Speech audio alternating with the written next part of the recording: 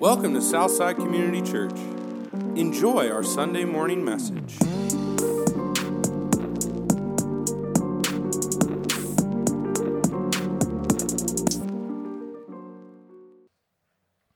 We're looking at James 3, 7 through 12 today, and we're talking about using our words in cooperation with God.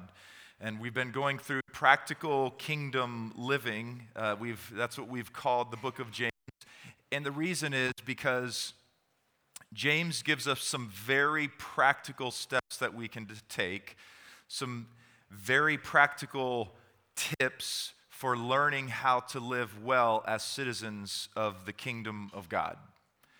And it spits out a lot of wisdom.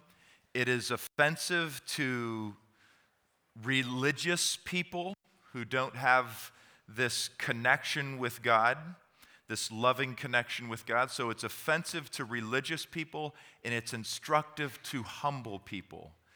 So there is something in this book. Each of us has a little bit of kind of a self-righteous religiousness inside of us, and that will get stung, and that will be brought to light somewhere in the book of James, because he's so good at, if you are merely religious without relationship with God, he's going to sting you somewhere. But if we're humble, if we're open to his instruction, he's going to transform us through these words in James. When you receive Jesus as your king, you gain entrance into his kingdom, and he begins to teach you through his word how to be good people in the kingdom, good citizens. Dallas Willard talks about Christian growth, part of it as, he says, acquiring the habits of goodness. So that eventually, in every area that God is growing us, we don't have to try. We become good naturally and spontaneously the more that we grow in our relationship with Christ. And so in this section of James that we're in, we're talking about our tongue, we're talking about speech, and so we're talking about acquiring the habits of goodness when it comes to our speech. We've talked about how powerful the tongue is and how destructive it can be. Last week we said an impulsive tongue is an injurious tongue. Impulsiveness hurts other people. Speaking without considering what you're going to say, speaking when it's not spoken in love for those present and those not present, injures people. It's destructive. And we said last week there are three ways that we hurt others with our speech.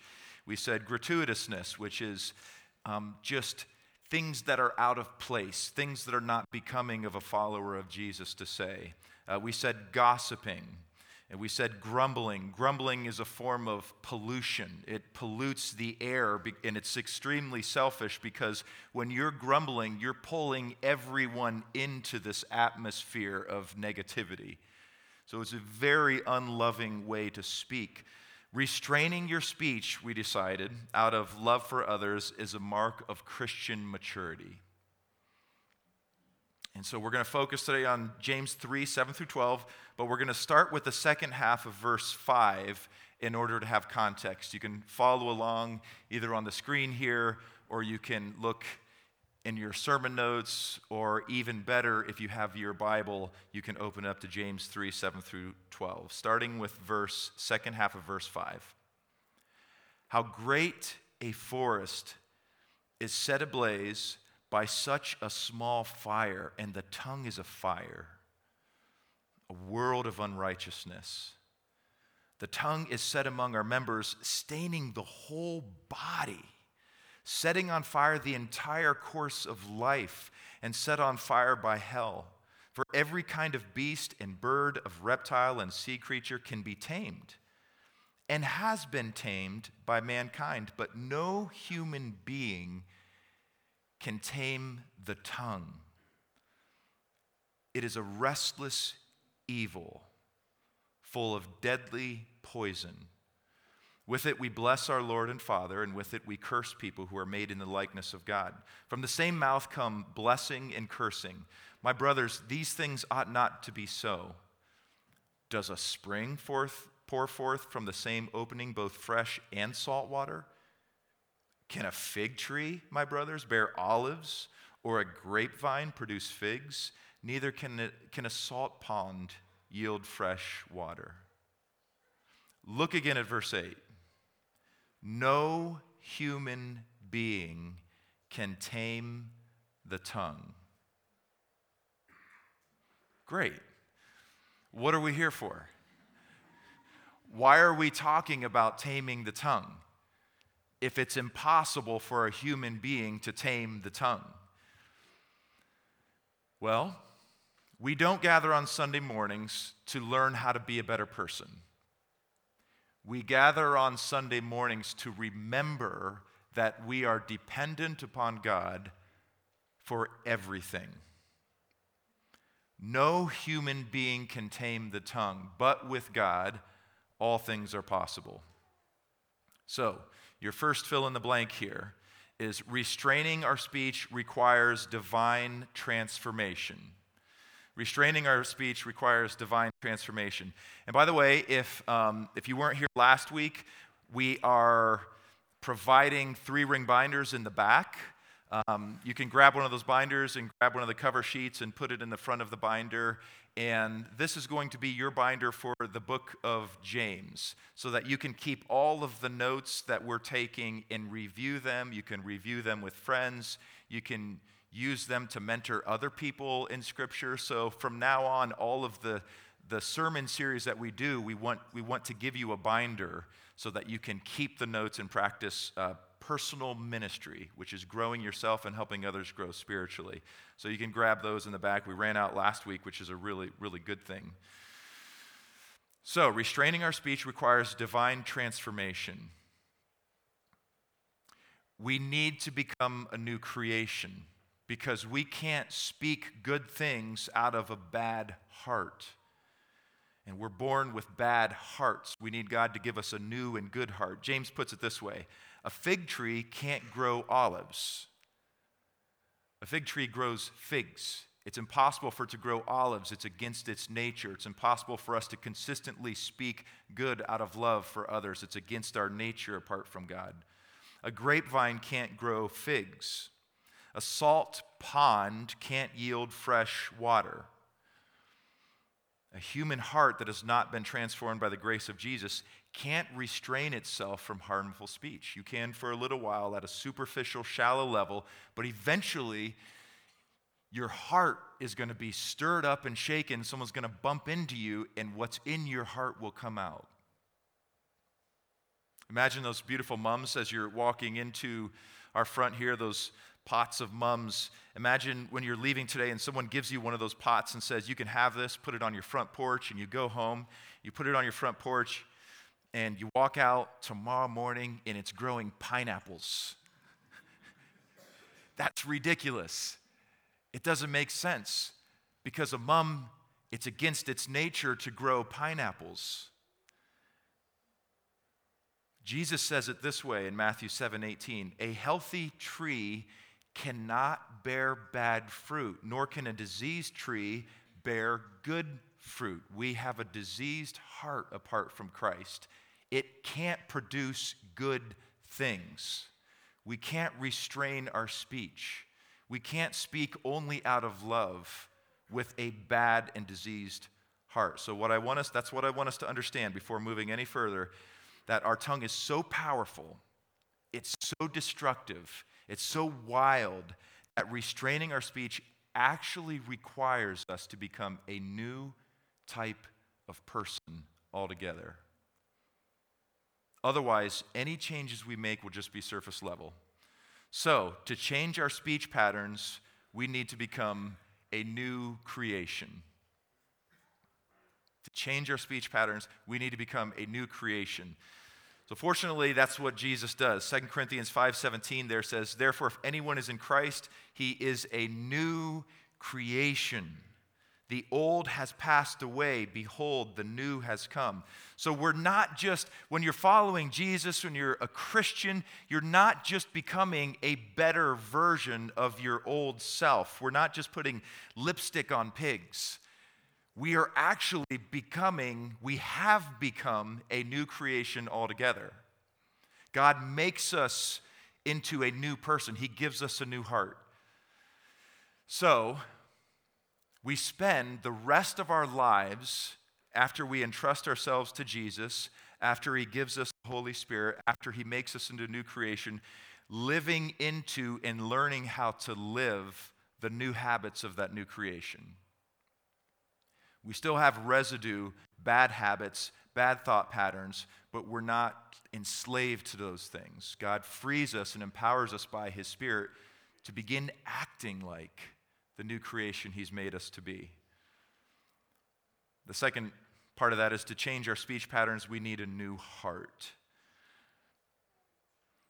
And that's because Jesus says in Matthew 12:34, "For out of the abundance of the heart, the mouth speaks." So you can attempt and try all you want to become a person who only speaks loving things without Jesus, but someone's going to cut you off in traffic. Someone's going to do something that just annoys you. You're going to be put in front of someone in the line at the grocery store who is just grating you in every possible way, and out will spill your heart. You can't change your heart. You can restrain your speech to a certain degree, but eventually what's in your heart is going to come out. That's why we need a new heart. Ezekiel 36:26 says, "And I will give you a new heart," God speaking through the prophet, "I will give you a new heart, and a new spirit I will put within you. And I will remove the heart of stone from your flesh and give you a heart of flesh." So God makes us into a new creation. He gives us a new heart, and we begin to bear fruit that is consistent with the good heart that God has given us. Keller, my guy, who is with Jesus in person right now, had a wonderful statement. He said, "Jesus didn't die for us because we were lovely. He died to make us lovely, makes us into a new creation, gives us a new heart. And as we grow in Christ, we begin to live the habits, the goodness of this new creation, this new heart." All right, let's go to the next one. Restraining our speech requires divine cooperation. So it's first transformation and then cooperation. As in all spiritual growth, we have a role to play as well. We cooperate with God in this work of restraining our speech and retraining our speech. Dallas Willard says, "Grace is not opposed to effort, it's opposed to earning." In other words, when you become a Christian, when you start following Jesus, he makes you a new creation. You don't just sit back passively and wait for him to change you. There's things that we can do to cooperate with God in order to become better. We don't just sit back and wait for it to happen passively. But the order is important. Remember, transformation's first, and then cooperation. If we're not transformed first, any effort we make to grow spiritually in any way, if we haven't been transformed, is completely futile. This image might be helpful. This is what I want you to think about when you think of someone trying to become good apart from God transforming them.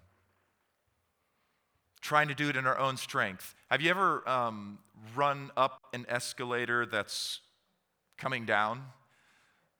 Like every teenage guy has done this at some mall. I remember I did this a million times. I was so annoying to people, and for some reason I thought it was really fun. I'm just going to keep running up. It's coming down. It's a challenge. It's not that hard. Trying to restrain your tongue and become a good person without God first making you a new person, without God's help, is like trying to run up an escalator that is coming at you at 100 miles an hour, and it goes to the moon. You can't become a good person apart from Jesus making you into a good person. It's like running up an escalator that's coming down at 100 miles an hour, and it goes all the way to the moon. You won't get 3 feet off the ground. Grace is not opposed to effort, it's opposed to earning. We do have a role to play in this, but it's only after God has already transformed us. But then as new creations, we cooperate with God in restraining our speech. We have work to do. But the difference is the wind is at our back. We are working in partnership with the momentum that God has given us. That's why people who have never really quite surrendered their life to Jesus, trying to be moral people, never works. You know what might happen? You become moral in one little area of your life, and everything else is falling apart. That's what can happen if you are trying to become a good person without completely surrendering to Christ. This area I've got covered. I'm doing really good here. Everything else is a train wreck, but this area I'm doing real good. That is called growth apart from Christ. That is called growth without completely surrendering to Him. But growth, when you've surrendered to Christ, He's made you a new creation, every area there's a sense of momentum in your life. Here's another image. You guys know when you go to the airport, I don't know what they're called. They're the people movers. You know those walking things that I don't know what you call those things. It's just a flat surface like a path, and you step on it, and someone's walking beside you, and you're going the same rate, and you're not like moving. So that's what it's like to begin to grow spiritually and cooperate with God after you've been transformed, after you've been given a new heart. You're going on one of those people movers, those moving walkways, and you start walking, and it looks like you're flying by people, but you're actually walking the same rate they're walking, but you are flying. That's what it's like to grow. You have work to do, but the work that you do, the Spirit is at your back, and He's already moving you in that direction. Paul writes in Philippians 2:13 that it is God who is at work in us, both to will and to work for His good pleasure. And the other thing that will happen if you forget this, you'll become very prideful about weird things. You'll become very prideful about weird things, religious things, things that religious people get excited about, things that you use to create a hierarchy in your mind, to begin to think that you're better than other people. Anytime you think you're better than other people is an act of self-righteousness, and the Spirit of God is not in that. Restraining our speech becomes easy, and it becomes easy to thank and praise and live in gratitude to God when you sense that the wind is at your back, when Jesus is helping you. So how do we cooperate with God? Let's get into some specifics really quickly here at the end so we can have a little bit of application of what this looks like. How do we restrain and then retrain our speech? In verse 9, James says that it doesn't make sense for blessings and curses to come out of the same mouth.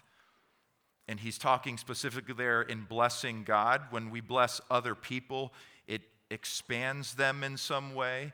When we bless God, it doesn't expand Him. He stays the same. So blessing God would be like singing a worship song. So James is saying it's impossible for you to bless God and curse other people. It's impossible for you to come to church on Sunday morning and sing worship songs to God, and then on the way home, grumble. And then on the way home, gossip. That shouldn't happen. Out of the same mouth that just 30 minutes ago was singing worship songs to God is now grumbling. That's not supposed to happen. It's like salt water and fresh water coming out of the same spring. But not only do we bless God with our speech, we bless others, and we have the potential to bless others as well, as opposed to cursing others with our speech. And that is one of the major goals of divine cooperation in this area. What does it mean to curse someone? I'm not talking about the overt casting a curse or spell on someone, although there is dark opposition against us in those realms that we're probably most of us are very naive about. Those things do happen. And I'm not talking about cursing as in cussing. It means any word spoken with demeaning intentions. Cursing someone is any word that is spoken with demeaning intentions. It could be spoken to them, it could be spoken about them.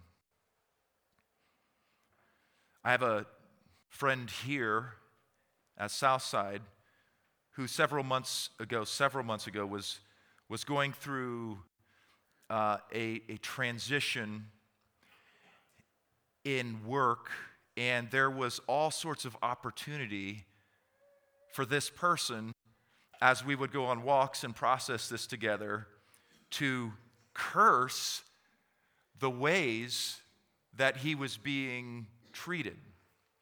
There were all sorts of opportunities to speak in demeaning ways, and he would have been justified in speaking in these ways about the people who were making his life painful. And he never did. He never spoke one word that was demeaning a group of people who were making his life painful. Never once. It was extremely instructive for me, because it seemed like if anyone could say something demeaning about someone, he had the right to do that, and he never did once. He actually spoke very intentionally and respectfully about them. Now, because we speak out of the heart, this goes beyond just our words. It's a posture we have towards others. So think of, as you engage with people throughout the day, as you think about people throughout the day, your posture is either one of blessing towards them or cursing towards them. You are either wanting God's goodness in your life, or you're wanting to demean them with your thoughts and words. There isn't a neutral. If you know the person, you are in one of those two postures. And what we are learning from James is we have this choice. We can want good or we can want ill for people. And we will speak in accordance with whichever one our hearts align with. So what does it mean to bless someone? To bless someone is any word spoken invoking God's goodness, calling out the image of God in that person, affirming that person, complimenting them in genuine ways, praying for that person, praying God's promises for that person, praying for their repentance if they're straying, forgiving them. Any word spoken invoking God's goodness in their life. Speaking honorably about the person who isn't present. This is a really hard one in our community, in our world right now. Speaking honorably about everyone, even when they're not present. What if they've done me harm? What if they've done me wrong? What if they've done my family wrong? What if they've done my friends and loved ones wrong? Jesus wants to help us become the type of people that can even bless them. He says so in Luke 6:28, that we are to bless those who curse us. And this is what Jesus does for us. And it's the only reason why we can do that for others. The first half of my life was pretty much an ongoing conversation with my actions and my words where I was cursing God. This is pretty much the first half of my life. A life lived in rebellion against God. I was cursing God. And yet God looks at me in Christ right now and says, I find no fault in you. We can bless those who are cursing us because God blessed us as we were cursing him. Divine cooperation as it relates to our speech involves restraining our speech from cursing others and training our speech to bless God and bless others. Genesis 1:28, the first words that God spoke to humanity was blessing. the first words that God spoke to people was blessing. And Charles Spurgeon makes this fascinating connection. He says, the last word in the Old Testament is curse. Now you have to go old school. You have to go KJV on this one.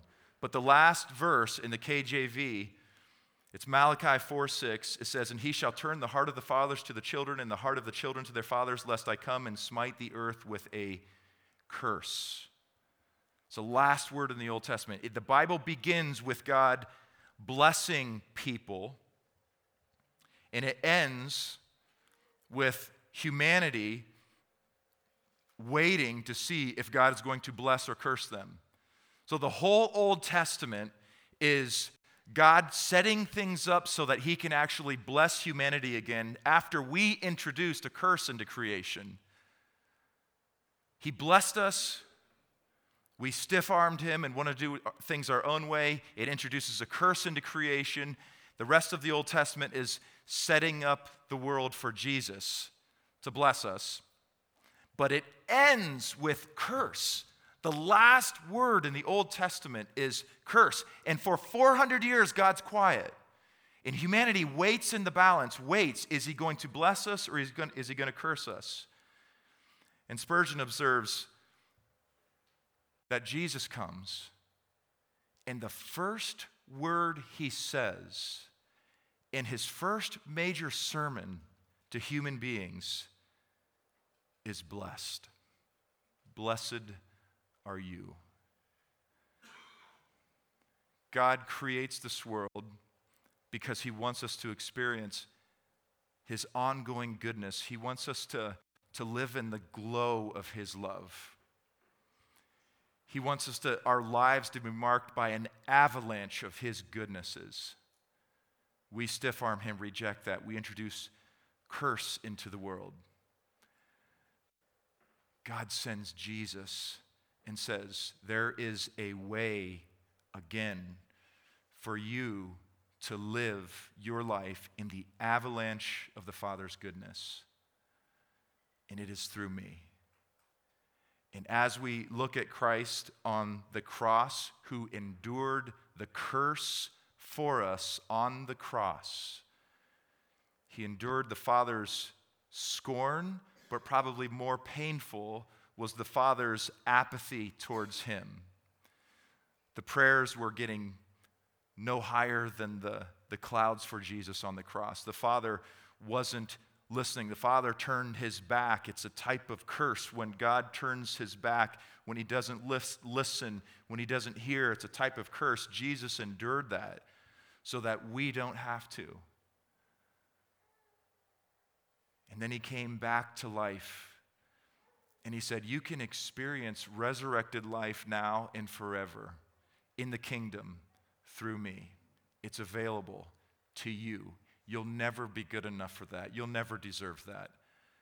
You could never handle the curse that the Father had me experience on the cross.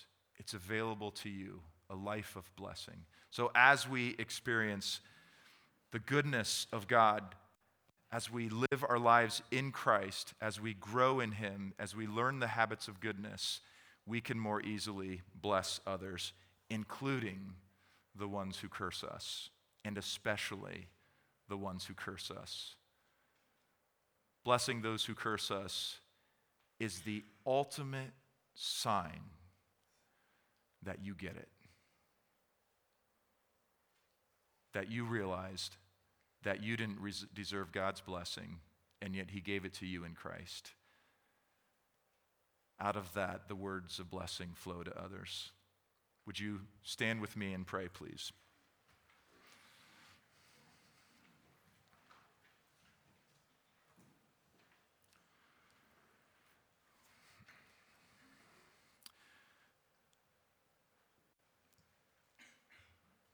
Father, I will just echo the words of Numbers 24 through 26, and I pray that this would be true for all those who are hearing this. And I pray that you would honor these words with the reality behind them, that we would experience life in this way. The Lord bless you and keep you. The Lord make his face to shine upon you and be gracious to you. The Lord lift up his countenance upon you and give you peace. Amen. Thank you for listening. Check out our website at southsideworcester.com.